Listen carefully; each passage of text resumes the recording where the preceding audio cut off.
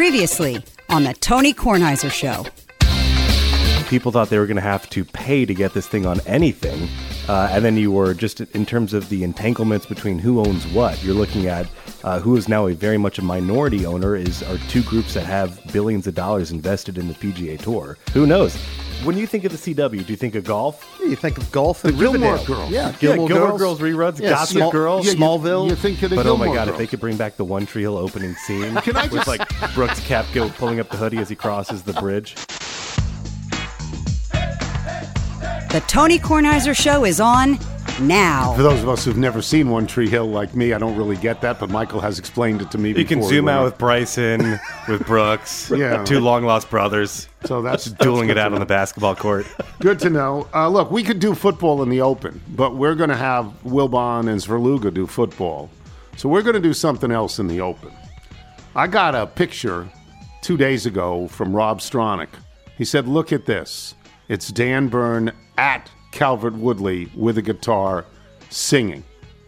Dan Byrne singing his song, his original song, La Cheeserie, at La Cheeserie. I actually have the recording. Would you Go like to ahead. hear that? Here Go we ahead. La Cheeserie, it's what we purvey.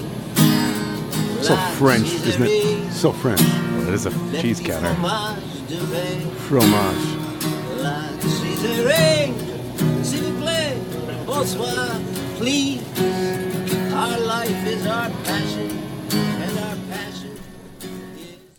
The best You part cut it off. Our passion is cheese. Passion is You cheese, cut it yes, off. yes. Dan Byrne joins us now. I want to get to a million questions about actually playing and singing a La Cheeserie, but first you did a paid gig at Jam and Java on Saturday night in Vienna, Virginia. Friday night. How was that? Was it good? Did you get a good crowd?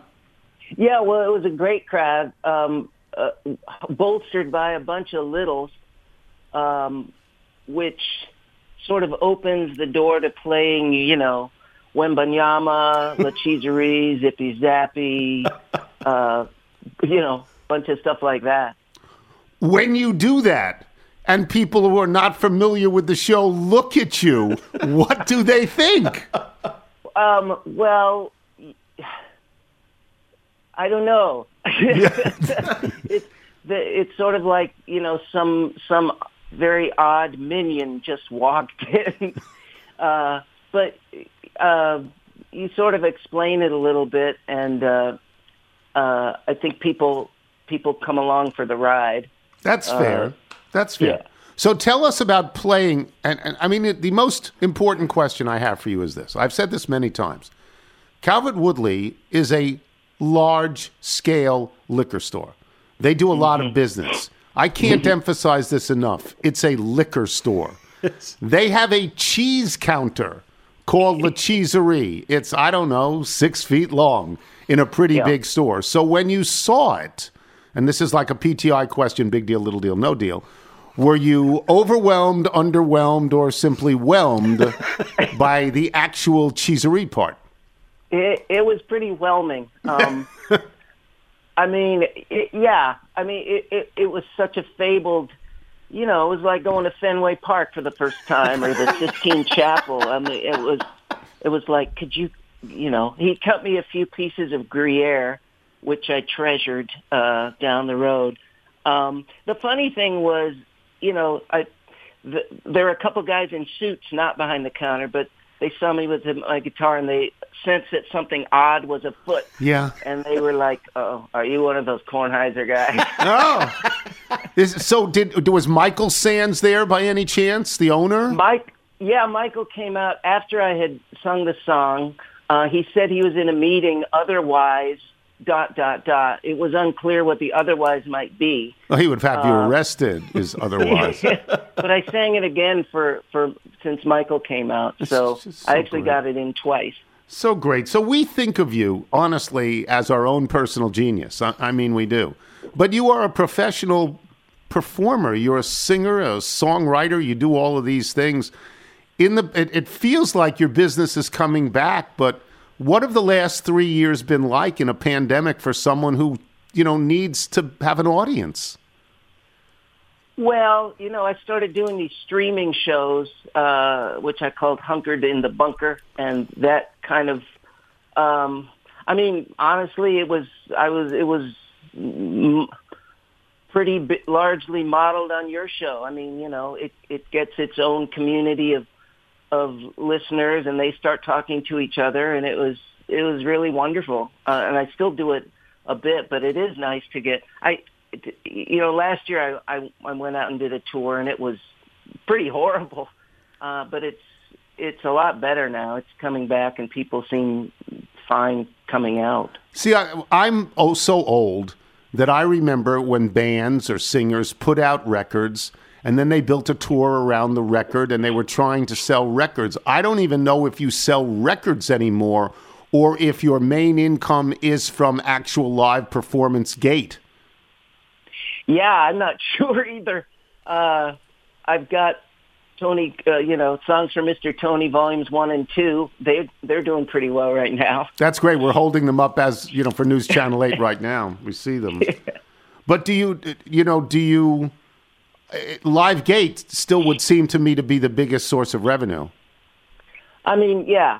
Now that I'm out, it's great to have that again. It's patch it together, catch as catch can. Hopefully, when a movie comes along and they want some songs, or a TV show and they want some songs. I have no idea, honestly, how I've sort of survived the last 3 years, but here we are.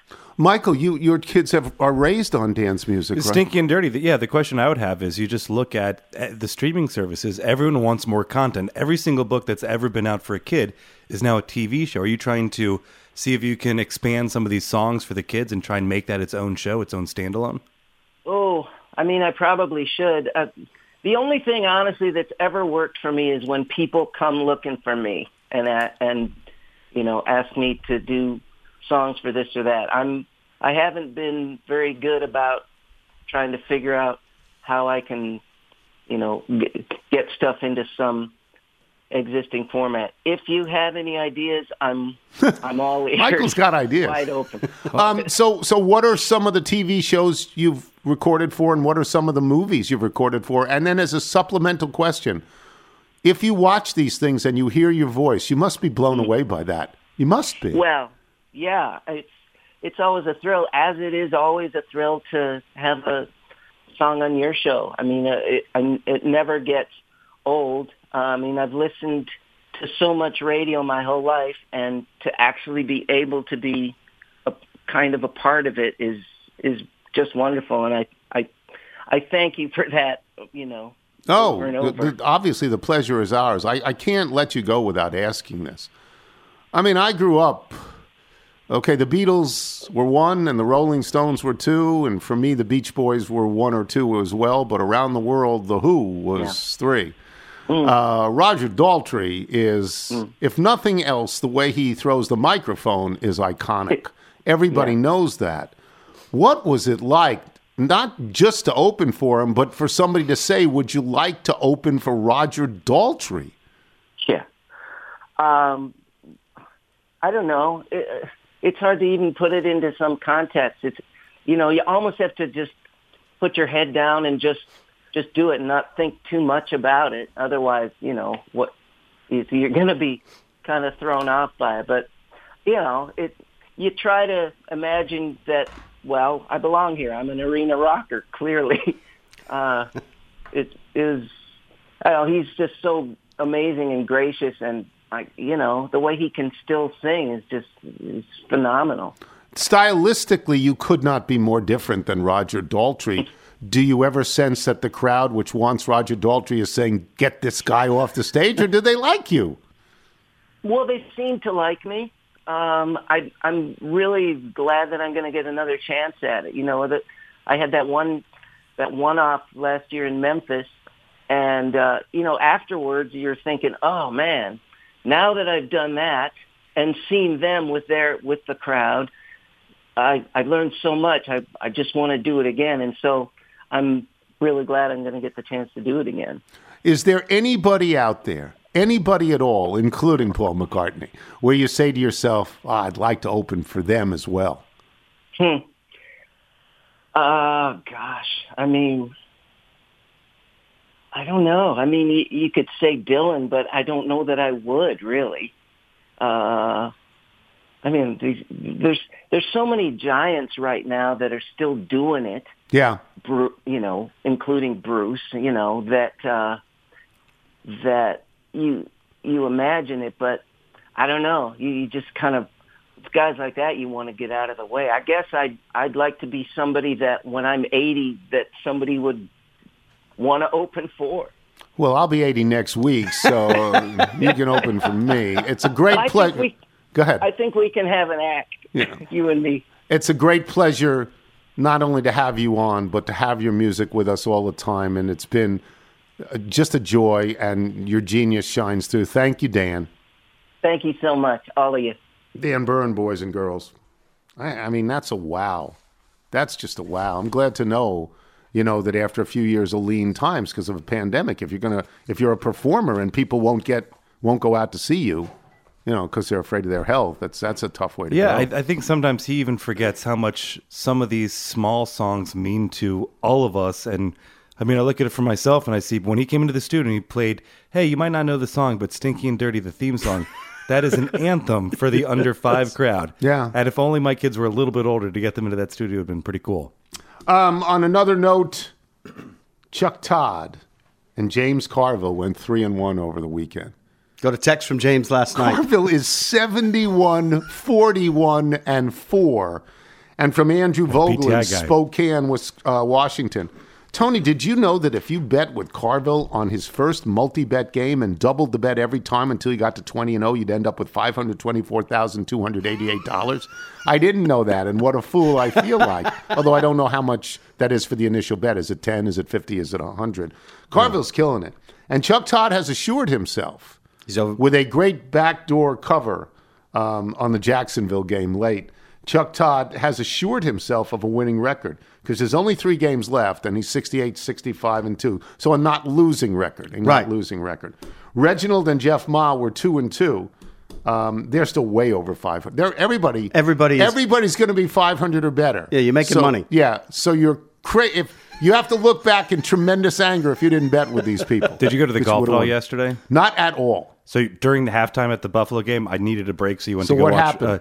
No, Rahm is the best player in the world. Yeah. There's been issues where he's saying, hey, the world rankings don't really reflect that, but he proved it. Who's this other guy, Davis Thompson? Never seen him. Okay. I got a note about him. Why? He held his own. Somebody wrote me a text saying that they were very happy to see he got angry and threw his club once, that it wasn't just an automaton, because nobody had known him. We will take a break. First we have Michael Wilbon, then we have Barry's Verluga, and we're all football after this. I'm Tony Kornheiser. This episode is brought to you by Progressive Insurance. Whether you love true crime or comedy, celebrity interviews or news, you call the shots on what's in your podcast queue. And guess what? Now you can call them on your auto insurance too, with the Name Your Price tool from Progressive. It works just the way it sounds. You tell Progressive how much you want to pay for car insurance, and they'll show you coverage options that fit your budget. Get your quote today at Progressive.com to join the over 28 million drivers who trust Progressive. Progressive Casualty Insurance Company and Affiliates. Price and coverage match limited by state law.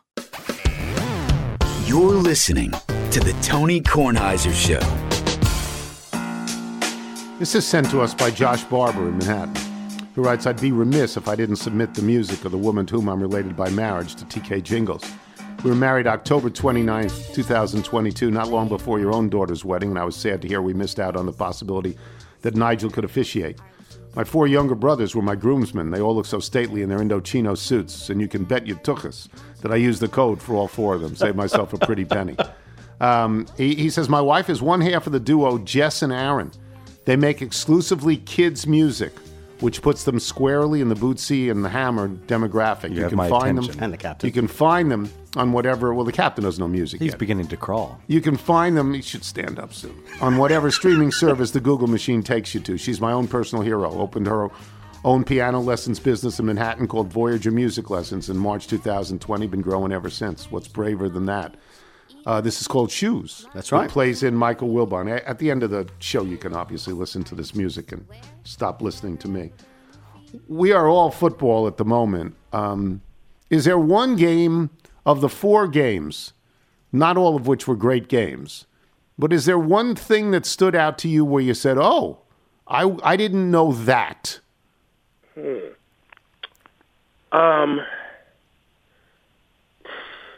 Tony, I'm not thinking so. I mean, I watch so much football Right. during the year, and you see these particular teams Time and again. much. Yep.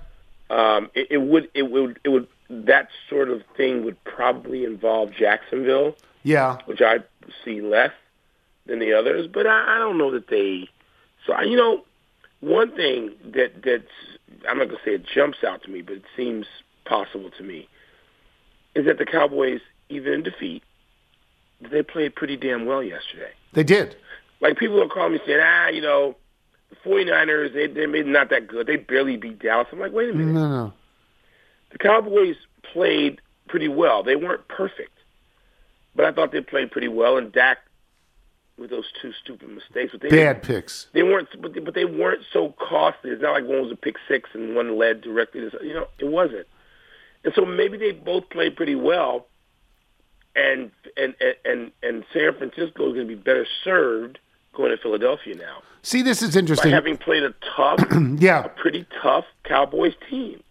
The two things, if I asked myself the same question, the two things that stood out to me are both on the NFC side. One is that San Francisco's defense is just tremendous. I mean, it really is. I mean, they don't give up points. They're really, really good, so they can have a third-string rookie quarterback. And the other thing is that Philadelphia jumped out of the box. I mean, they'd been out for a week, and they'd had 3 games, lackluster games, and you wondered about Hurts, and they were really good. That's a division rival. They killed them. You know what I mean? I thought that was a big deal. Yeah. I mean, it was. It didn't. The thing is, Tony, I said this. I know I said this to you last week. The teams that get that bye, in the case of Kansas City, in the case of not San Francisco, Philadelphia, they looked like, for the most part, that they used that week to their advantage. They earned it with having the best records in the league, respectively. And so I wasn't that didn't really shock me. Maybe the Giants, I thought, would put up a bigger fight early and not be down as much as they were. Wow.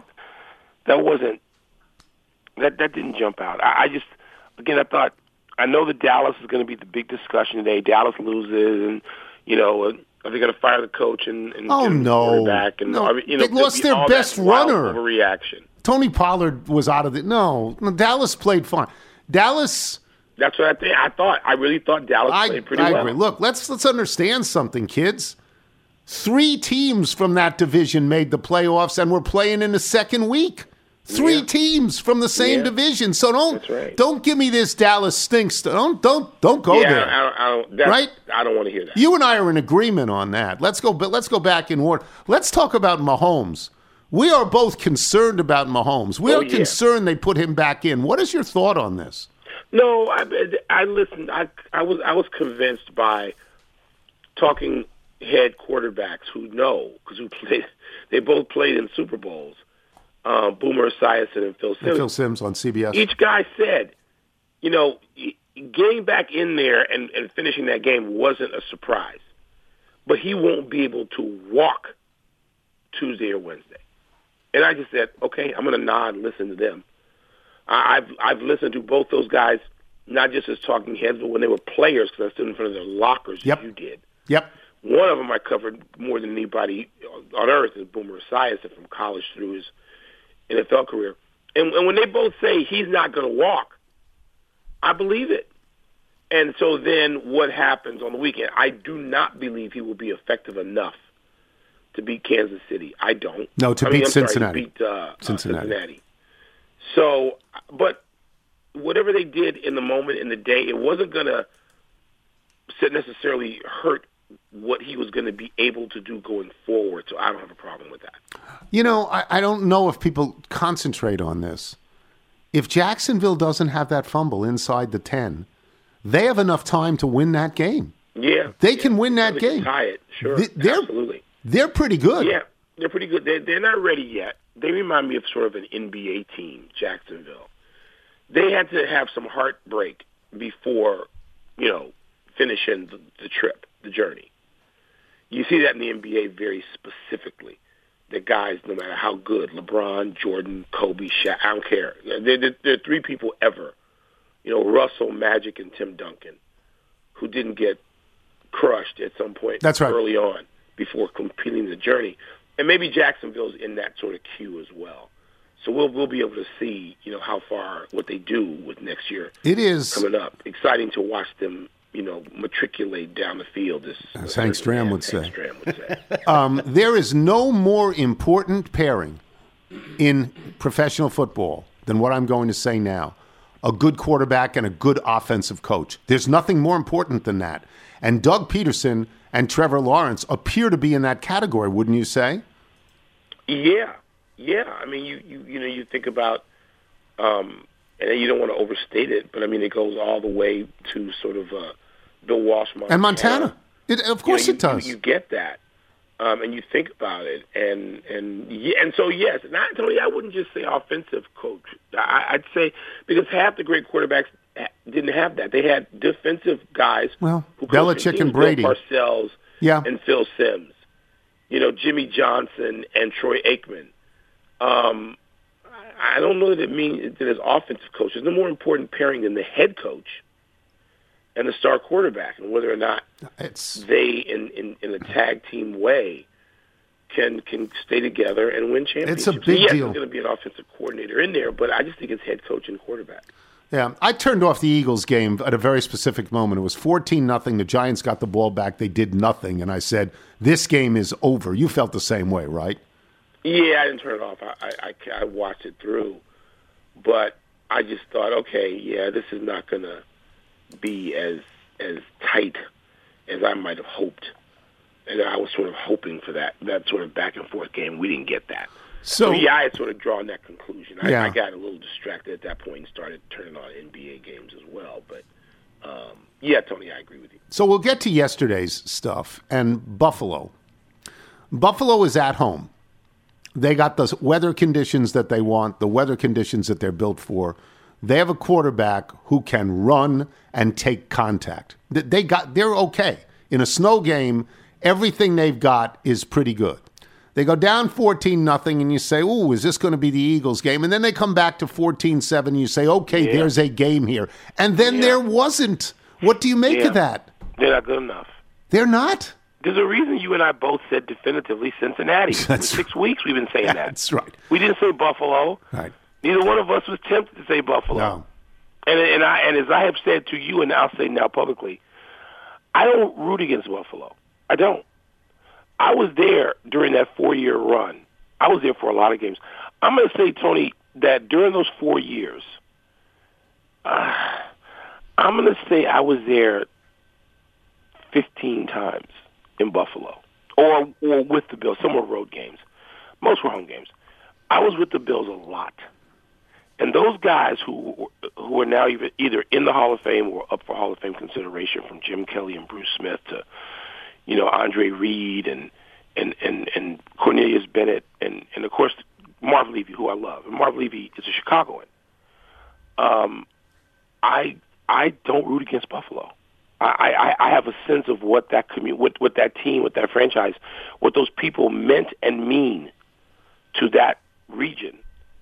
And I don't root against them. They're not my favorite. They're not the Bears to me. I don't have that kind of relationship with them. I'm not from there. But I spent enough time there observing.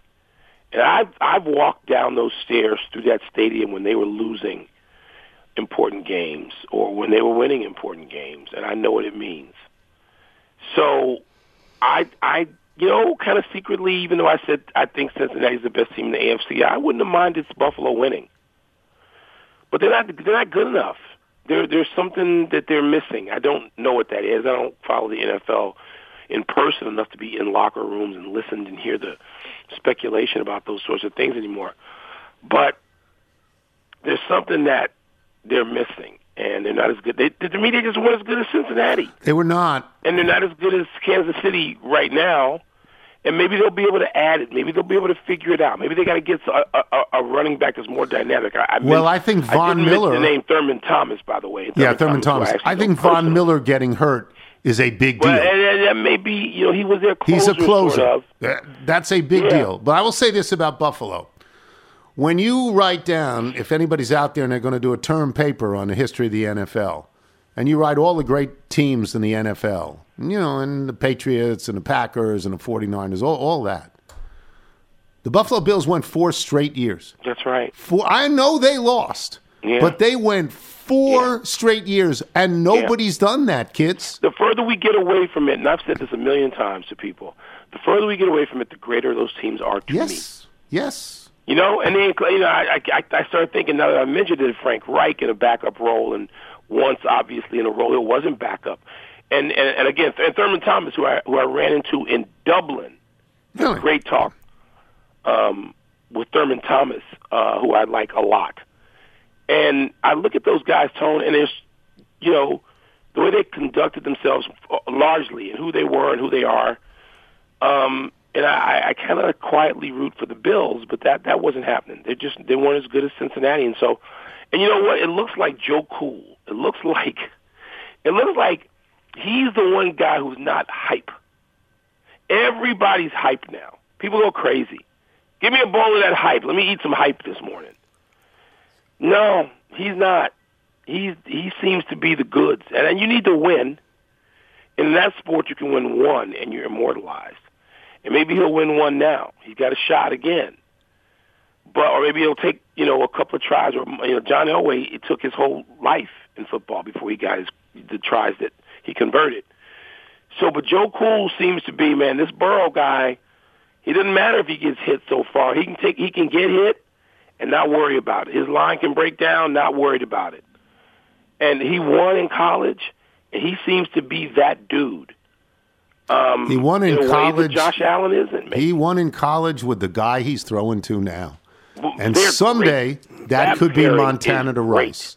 Someday that could be. You got to do it for 10 years. You got to. By the way, to look on that to see those shots of Jerry Rice. Yeah. You realize Jerry Rice is. I'm a guess now. I'm gonna say Jerry Rice is 61 years old. You see Jerry Rice? Yeah, he looked great. He was jumping up and down like a maniac. 60 years old to anybody? No. Hell no. He looks great. I'll just mention this, that 11 weeks ago, one of us said San Francisco was going to be in the Super Bowl. You did. It took me about 6 weeks ago. One of us said 7 weeks ago Cincinnati would be in. I'm still alive. Yeah, my bet is San Francisco, but I'm still alive. Yeah, Cincinnati, and San Francisco looked the best to me by the time people started saying to us on shows, you guys have to pick Sports Center and even our own producers. Yeah. And you had said San Francisco earlier, certainly weeks earlier than me. I thought Cincinnati, early on was just a little bit better. I was, kind of secretly hoping again for Buffalo. Yeah, that's understandable. It's understandable. I mean, next week's tough. I mean, Kansas City at home is really good. They're really good. They are, Tony, but I just think Patrick Mahomes is going to be reduced.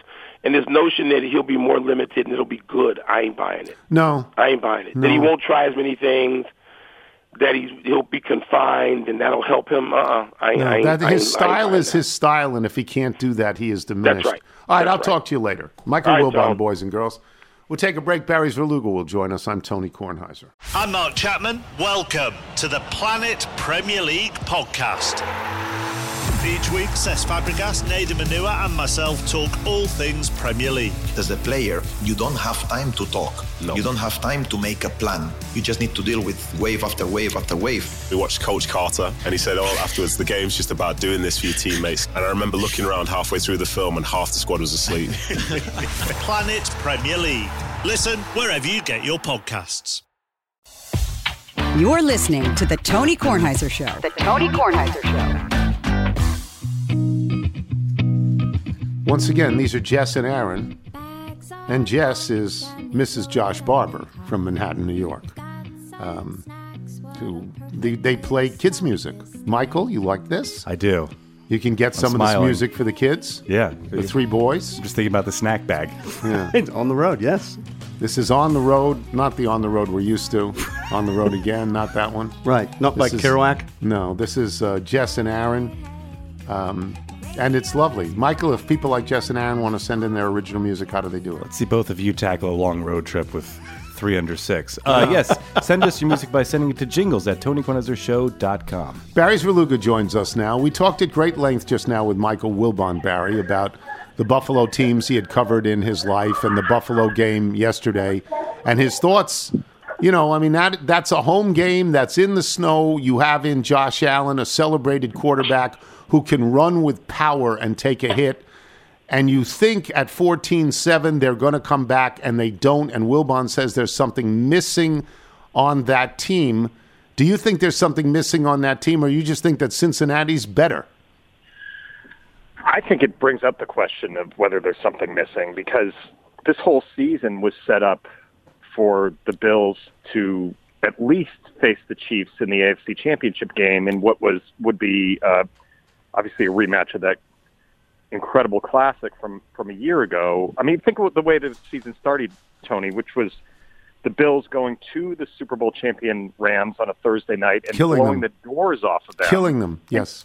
Putting the whole league on notice that Josh Allen was an MVP candidate, and they had Stephon Diggs and an elite receiver, and Von Miller was a veteran presence on defense, and Sean McDermott had the right message and followed methodology as coach, and it kind of was set up that this was the Bills' year. Now, there was injuries along the way. That happens to every team, but you're right about the circumstances that if you are the Buffalo Bills and you get to January 22nd with a home playoff game in the snow, and your quarterback is Allen, who is, he played his college ball at Wyoming. This is not unfamiliar territory for him. I think it's incredible disappointment here. You could feel it in the locker room last night. McDermott made the argument that, look, we learn from these experiences. This will benefit us in the future. The window is not closing. It will be open for a long time. And that may well be true. But I think the expectation for this Bills team was not to put kind of building blocks of learning experiences into place for the future. It was those building blocks were there, and this was the year. So Cincinnati is excellent, and Burrow is amazing. And I think defensively they had a great plan to kind of discombobulate the Bills. So all credit to them. But I think that the larger story coming out of that game is just the incredible disappointment for this town and that team. You mentioned McDermott talking about the window stays open. The window stays open. But on that side of the street, that window has Patrick Mahomes, Trevor Lawrence, and Joe Burrow, as well as Josh Allen. And it may be that Josh Allen is the least of them, which is not to say he's not terrific. You wrote the right column the other day about what we're seeing in quarterbacks in this particular weekend. What are your thoughts on those four on the same side of the street?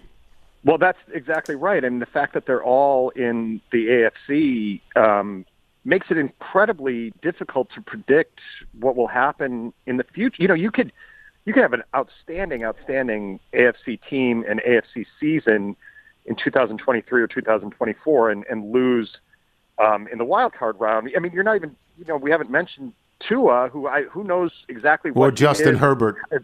But yeah, Justin Herbert, exactly. Yeah. I mean, it's just stacked at the most important position in North American sports. That I think it's super fun for those of us who are just sitting on the outside and are looking at potential matchups. That makes the AFC playoffs in the future just incredibly fun. But if you're a fan of one of these teams, predicting sustained success and deep runs in the playoffs is risky, because you're going to run into, there's just not a no disrespect to Brock Purdy, but there's not a Brock Purdy or frankly, a Dak Prescott on the AFC side right now. They are all, Burrow's a 1-1.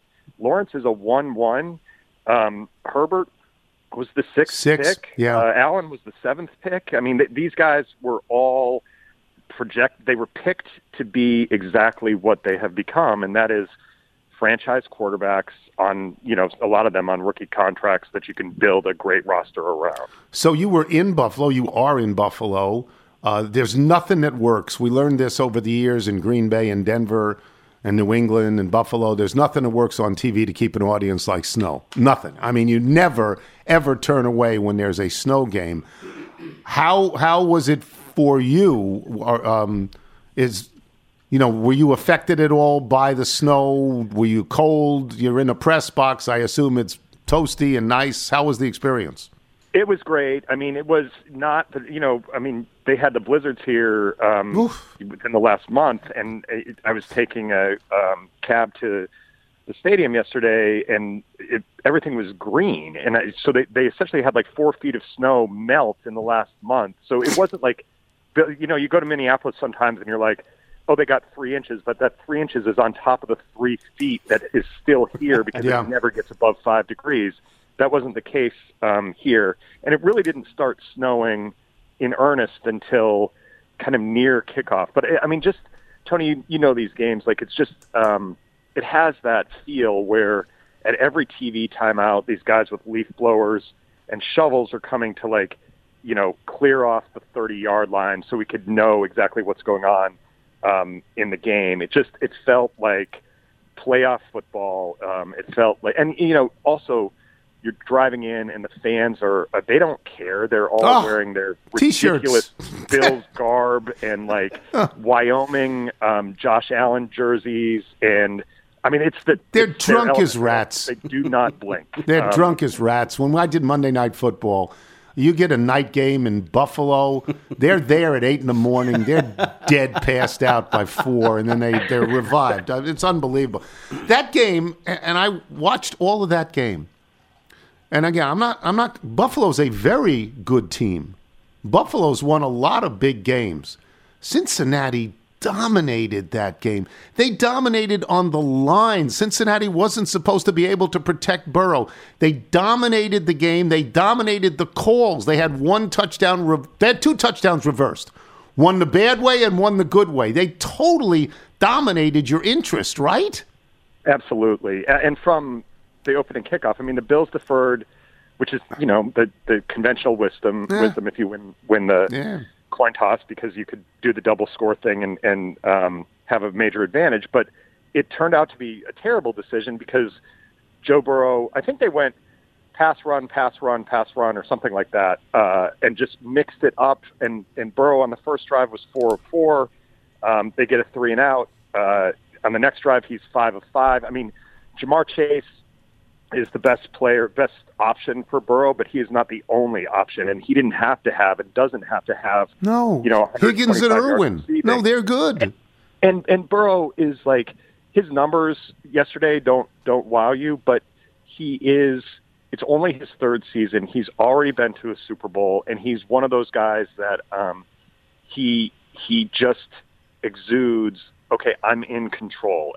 This game is slow for me. And one of the reasons that he didn't get sacked yesterday, I think he had 1 sack for 2-yard loss, is because he's smart with the football. He gets rid of it. He doesn't, that famously he was sacked 9 times in a playoff game in Tennessee last year that they won.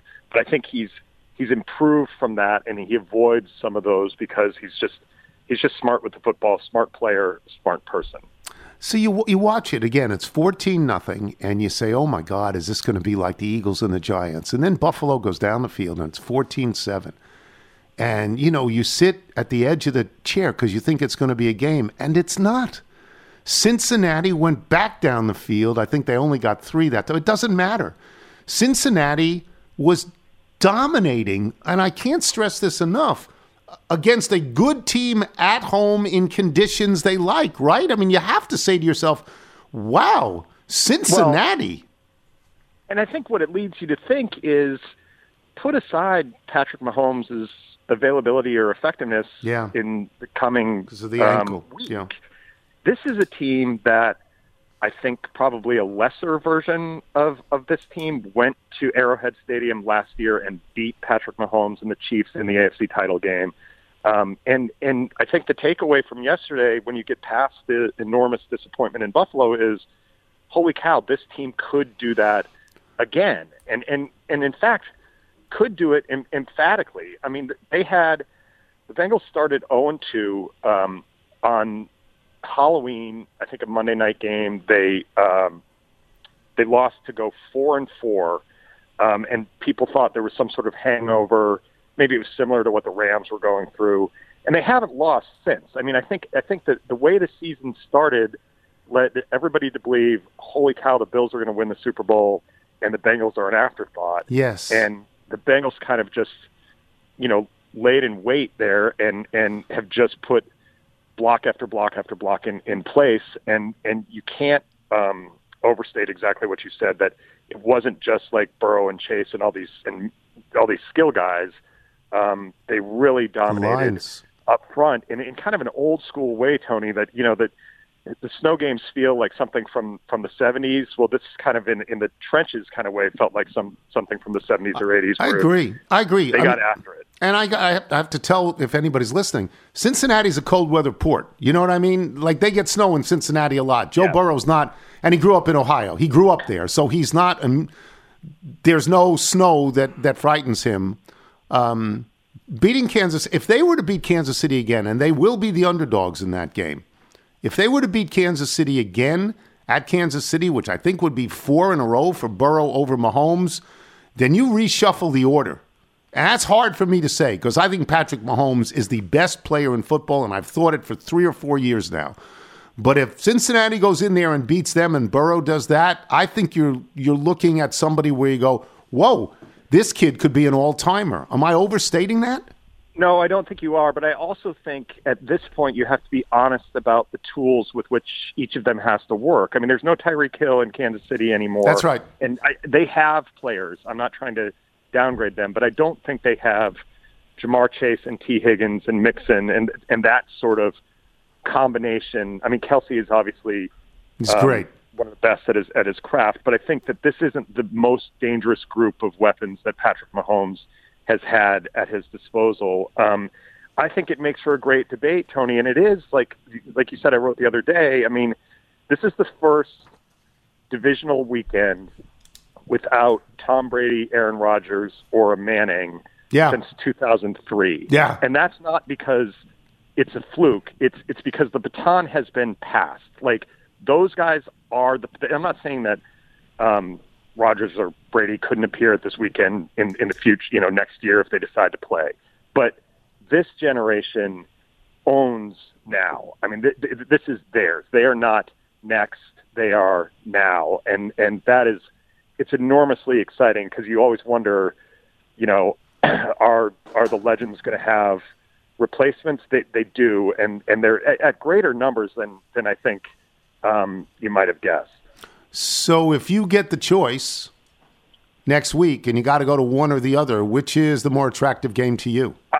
Well, I like the AFC game, I think, right. Just although I think both are good. The difference is that if it was in the NFC, I feel like if it was anything except Philadelphia and San Francisco, the luster would have been lost. Because those two, I think, they're the best teams by far. They're just clearly the best in the conference from the midseason on, and so we get the matchup that we wanted. I think the matchup that people thought they wanted in the AFC was Bills Chiefs, and you don't get that. But the reality is, in the AFC, there's 5 matchups that would be extremely, extremely attractive. So I think Burrow versus Mahomes is just, shoot it into my veins. I mean, that's the one for me. And that's not to say, I mean, I really, really, really, I think the Eagles answered a lot of questions. It's how is Hurts? They had the layoff. They kind of stumbled without Hurts at the end of the season. Those questions were answered. And I think despite kind of a slog of a game last night, we talked last week about, my enormous respect for Kyle Shanahan and what he can do as a kind of puppeteer.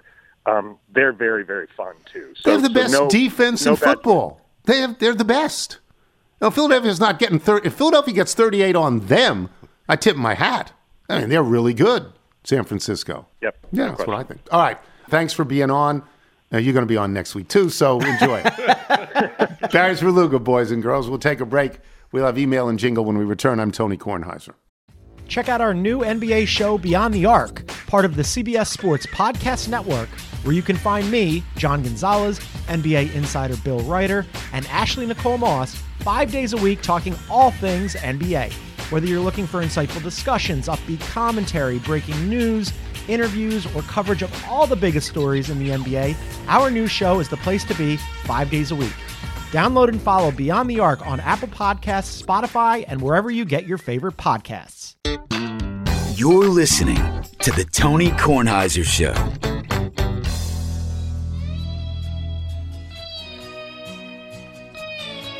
Tell the people about my socks. Well, my son just called me Grandpa with his face full of disgust. 'Cause the socks I wear are gold toe, they're the only kind I trust. And now and then I'll wear compression, and I do agree they're high. But this new pack almost comes up to my thigh. So great. Yes, I always like full coverage. It's the short sock I despise. But there are holes in all the old ones. See these teardrops in my eyes. I guess I'll have to go to Target, and I'll probably wait in a long line. But these shapeless old men tube socks I must find. I like these socks. That is so great. It's brilliant by Joe Arrow. It's brilliant. It's on Sister Golden Hair. It's brilliant. Yes. Just it's perfect timing considering yesterday I dropped off the Bootster to hang out with Grandma Carolyn. I went searching upstairs, and in my old dresser, I found the remainder of the original pack of gold-toed crew socks. Six-pack, yeah. Because apparently you only use 2.5 pair at a time. Yes, 2.5 pair. Yeah, there's a floating sock. It's very weird. Michael was able to... Questions need answering. Yeah, Yes. I don't know what to say. Do you want to do the Bethesda Bagels ad? Yes, we got the bagel sandwiches today. Always a great day for that. Bethesda Bagels, we love them. You will as well. Just go to BethesdaBagels.com, forward a location in the DC area nearest you, then pop on in, and you'll be thrilled. That'll just about do it for us today. Before we get to the mailbag, let me say, everyone, we got to get together now. Oh, yeah, love's the only thing that matters anyhow, and the beauty of life can only survive if we love one another. Oh, yeah, yesterday my friends were marching out to war. Listen now, we ain't marching anymore. We ain't going to fight. Only God had that right to decide who's to live and die. And he gave us sweet cherry wine, so very fine. Drink it right down, pass it all around, so stimulating, so intoxicating. That's one of the later hits by Tommy James and the Shandells called Sweet Cherry Wine. And if you were an English major and that came out, you might talk about the sacramental metaphor of that particular wine. Right, Michael? You might do that. Our thanks to our guests today, Michael Wilbon and Barry Svrluga. Thanks to our sponsors, ButcherBox and Indochino. Remember, you can listen to us on Apple Podcasts, Spotify, Google Play, and Odyssey. If you get the show through Apple, please leave us a review. When you started talking about Hojos, it brought me back to the summer of 1968. I went to sleepaway camp in Jamesburg, New Jersey, Camp Pine Grove from 1955 to 1968. In 68, I was senior boys counselor, and there was a Howard Johnson's on the New Jersey Turnpike as a rest stop south of then Exit 9 and now near Exit 8A, which didn't exist then. There was a back entrance to the rest stop, and every night that we weren't on OD, I would take Nancy Sharfstein, my girlfriend that summer there, for a clam roll and coffee ice cream cone with the chocolate sprinkles. We would go back to camp and make out on a blanket in the parking lot behind the social hall. In 1971, although we were not going out, she had graduated Syracuse and invited me to her Halloween party in Manhattan. There I met PG, who was then PB, and we just celebrated our 50th wedding anniversary at PGA in Florida. Regards, DG. In case you wondered what had happened to him, he's back, and we're happy he's back. Yes. Jersey sweep. From Peter Jennings, not that Peter Jennings. It's no secret how or why you became such a successful journalist. Your dialogue with Booger the other day on the preparation, pitfalls, and psychology of retirement was poignant and remarkable, spellbinding. I'm a million miles from the life of a former professional athlete, but like perhaps thousands and thousands of regular working folks everywhere, and after 40 years of working at Dow, I face a great deal of trepidation on the next phase. Thank you for bringing this topic forward. I'm so happy that we had Booger to talk about. It's great. That. From Jeff Flowers in Franklin, Tennessee. My Chuck and Roxy numbers are number 8 and 125, a two-timer, baby. So you can see amongst the Littles community, I'm kind of a big deal. I've been a fan of yours going back to the early sports reporters days. I used to interrupt my classes in college around your national show so I could hear you interrupt the Duke. I was in D.C. the day of your first Chatter show. I didn't actually go because the woman to whom I'm related by marriage and my feminine child refused to interrupt our D.C. vacation to see the orange bald man I talk about incessantly in person, but still I was there. I've sent you many emails and even sent you faxes, no notes though, back in the day, and they were funny. But as of yet, I still haven't had anything read on the show. I'm hoping that having a single-digit Chuck and Roxy number and being a two-timer on their show is impressive enough to break through to Nigel and finally get an email read on the air. If not, I'll still be a big fan, but I may reevaluate if I'm actually smart and funny. You're smart and funny, Jeff. Don't worry about it. From Shad. I'm Shad from D.C. My Chuck and Roxy podcast, number 22. Good number. From Bill Garner in North Potomac. Who the F are Chuck and Roxy? Yeah. From Donnie in Richmond. Let the record show at 19:01 a Monday show, the Michael Wilbon stated that the Chargers-Jags game was unbelievable, which is reasonably synonymous with Wilbon admitting surprise. It has finally happened. Wilbon couldn't believe something. Big day. From Nick Sharkey in Escanaba, Michigan. Wilbon rode the Silver Line to Tyson's? Am I surprised? To quote Christmas Vacation, if I woke up tomorrow with my head sewn to the carpet, I wouldn't be more surprised than I am now. P.S. I bought 24 acres up here in Michigan's Upper Peninsula. Can you have Bells Up reach out to me so we can discuss an expansion? If they do, I'll send you a box of that in a few years. Or let's be honest, to Michael, you won't be here is the subtext to that. From Trace Thomas. I apologize for the lengthy email, but being a longtime fan of my first time writing, and I figured I'd shoot my shot, as the kids say. We recently returned home from a 3-day trip to your neck of the woods, only to find out that all 4 of our newly purchased pints of ice cream were missing. It did not take the woman to whom I'm related by marriage, and I longed to figure out who the culprit was. Our well-behaved, albeit spoiled, Catahoula hound, Luna, is not above occasionally gently placing a paw on your leg, followed by an unwavering gaze into your soul, indicating she would very much like to try whatever food item you might be enjoying at the time. But to the best of our knowledge, she has yet to develop the ability or desire to get into the freezer, leaving my dad, who has moved in with us temporarily, as the only logical suspect. My father needs Ambien to help him sleep, and if you've ever witnessed the amusement or horror of someone on this drug getting the notion of a potential late-night snack in their mind before they actually fall asleep, then you would know that the mind will stop at almost nothing to accomplish this task and will drag the body along for whatever ride may ensue. The only mystery yet to be solved is where did everything go? Missing items include 1 Tillamook Rocky Road, 1 HEB Swoon Butter Pecan, and 1 Colombian Coffee Toffee. If you're ever in Texas, give these a whirl. And 1 Talenti, everybody gets Talenti now but me, Strawberry Shortcake Gelato. Shortly after our search began, we found a spoon in the guest bathroom sink, followed by 4 empty pints, neatly arranged in the bathroom trash. I guess when it comes to ice cream, when you die, you're going to regret the things you don't do. Thanks for all the laughs. We have a birth announcement here from Dennis Ittner. Please see the attached for the announcement of the birth of our non-masculine child, Eric Maeve Ittner, born on January 16, 2023. It's very unlikely she'll reach the stature of her 6'11" old man, as you'll remember from my pilgrimage to Wisconsin and Jennifer in 2018, but maybe she'll reach sneaky tall territory.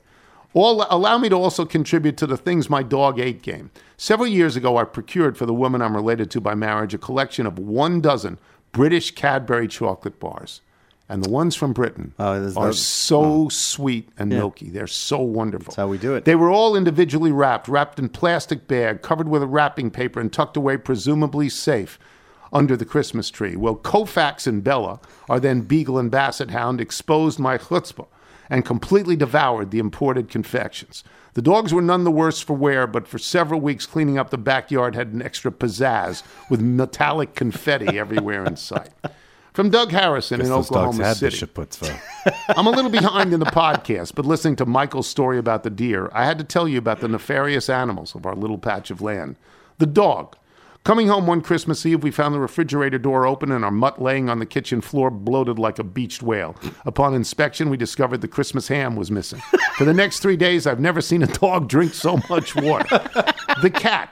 3 months later, not to be outdone by our dog, on my 8th birthday. Minutes before the neighborhood kids were showing up for my birthday party, Mom found the cat eating the middle out of the baked-from-scratch birthday cake.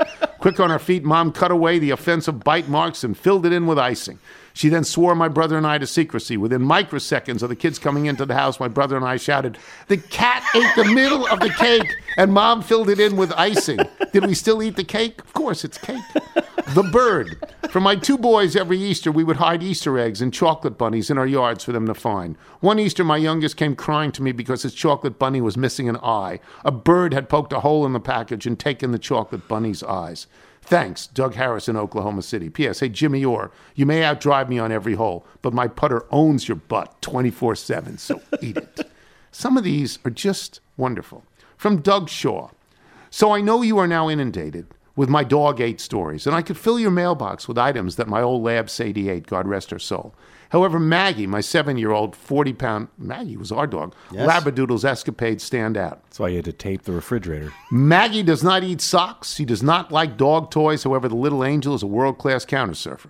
One evening several years ago, I was hosting a few friends for a dinner party with steaks cooked on a cast iron skillet, the only way to cook a steak. Oh, with a little butter based at the end. My guests and I were seated at the dining room table enjoying salads and conversation when I realized that a little socialite Maggie was very quiet and not to be seen. I immediately looked up a short hallway ending to my kitchen and saw her run by with a beautiful 2-inch ribeye in her mouth. I leaped out of my chair and managed to grab her and save a portion of the raw meat. When I returned to the table, my girlfriend, not related by marriage, looked at me and the 4 other dinner guests and with a serious face said, "Well, I'm certainly glad she didn't eat my steak." You know? And one more from Tom Taylor. Tom from Knoxville, Tennessee. And while I'm catching up on past shows, I heard the dog eating human things and figured I would weigh in. We had friends over one time for a cookout, and one of our friends had her plate with her burger sitting in her lap. She turned to say something to her neighbor, and my beagle took the burger off her plate, and she didn't even know what happened. She looked around for it, thinking she dropped it, as he was on the floor eating as fast as he could. Thinking things couldn't be worse with our dogs, my daughter's dog, an Irish Setter Golden Retriever mix, ate an athletic sock, and it earned him a night at the vet's with a bunch of laxatives until it passed. He learned his lesson, right? No, they don't learn. No. They don't learn. They learn other things. They don't learn eating. A couple of months later, he was having stomach issues, back to the doc, and yes, he did it again. The vet kept the sock in a plastic bag and gave it to us when we picked him up. We said, "Thanks, but we really didn't want to see that." He said, "I didn't want to see it either. Please pick up your socks." Our vet has a great bedside manner. P.S. As a kid, I always asked my dad when we were traveling to stay at a Hojo's. He said, "No, son, we ain't that fancy." If you're out on your bike tonight, everyone, as always, do wear white. I'm 70-40 publicly against the spread on Tony Kornheiser. Who is Tony? Tony Kornheiser. Who is that? It's the PTI guy on ESPN. Okay. Harry Melber, we dedicate our shows to you.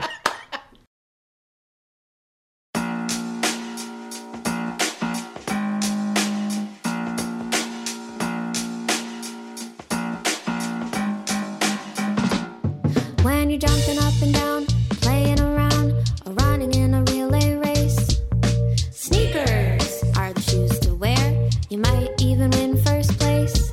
When you're dancing at a party, munching on Havarti from a fancy cheese platter plate.